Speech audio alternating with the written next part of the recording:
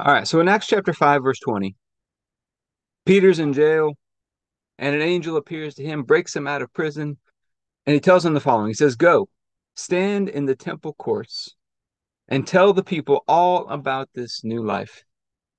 And this word for new life is the word Zoe life. It's the word that we use for eternal life, but it means so much more than just eternal life. It's Zoe life. It's the life force, the essence of God. Go forth and tell the people about this life connected to God, with God's life on the inside of you. Go tell everybody about this new life. And so we're going to take communion over this today, just asking God to help us to just walk in this, to go and just to tell people about this new life that God put on the inside of us, this connection with Him, doing life together with Him. Let's get started with our daily prayer, and then we'll get into our time of communion after that. Heavenly Father, I pray for everybody who's watching or listening, their families, their friends, everybody connected to them, and all of our church and governmental leaders. And I thank you for releasing us from darkness and transferring us into the light, into the kingdom of your dear Son. I thank you for your purpose and grace given to us in Christ Jesus before time ever began. And that Jesus was struck down, he was smitten, bruised, pierced, crushed, and destroyed, also that you could be on our side, that you could be fighting for us. And I keep asking that you, the Father of glory, would give us the spirit of wisdom and revelation so that we would know you more and more. That the eyes of our hearts would be enlightened to know the hope to which you've called us, and the riches of your glorious inheritance that is in us, and the immeasurable greatness of your power to us who believe. The same power that you exercised in Christ when you raised him from the dead, and you seated him at your right hand in heavenly places, far above all rule and authority and power and dominion, and every name that is named, not only in this age, but also in the one to come. And you put all things under his feet, and made him to be the head of the body, the fullness of him who fills all in all. And Father, I ask you to bless us, and to make your face shine upon us. Let us find grace and favor in your eyes. Expand our borders and our territory. Expand our capacity to receive everything you've given us in Christ, and to let it flow through us so that we do good and are a blessing to people all over the world. Send us opportunities to do good and be a blessing today, and help us make the most of those opportunities.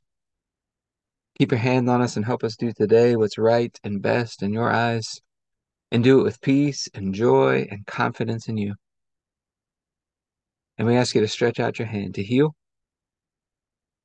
and do signs and wonders and keep us from evil and pain. Through the mighty name of Jesus. Amen.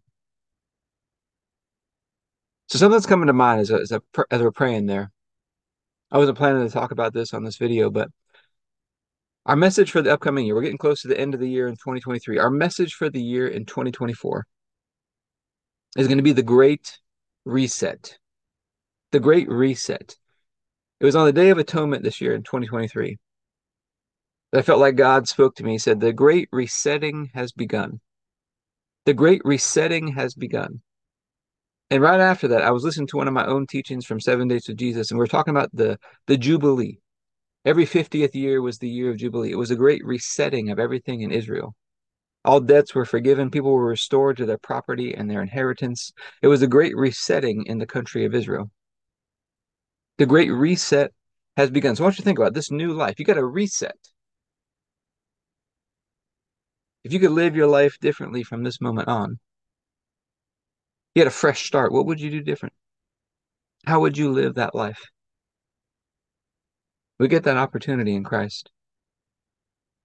And so we're going to take communion over this today, just asking God to help us to walk in this new life at greater and greater levels. Heavenly Father, we are just so grateful. Grateful that you are with us. You love us. Nothing's impossible for you. You've given us this Zoe life, Lord. Help us to walk in it at greater and greater levels from this point on, to do things differently, to bring your culture of heaven here to earth. And we thank you the night Jesus was betrayed, he took the bread and said, This is my body. broken for you. Do this in remembrance of me. We get this opportunity today to remember we've been made one with you through the sacrifice of Jesus. Through his sacrifice, we get this new life. And Lord, I thank you for this bread and ask you to bless it in Jesus' name. Let's go ahead and take our bread.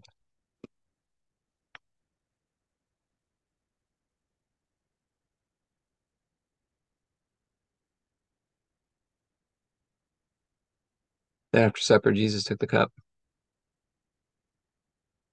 He said, "This is the cup of the new covenant in my blood, poured out for the forgiveness of sins for many." We get to have this covenant relationship with you, Father. Fresh start. So I thank you for this cup and ask you to bless it in Jesus' name. Let's go ahead and take our juice.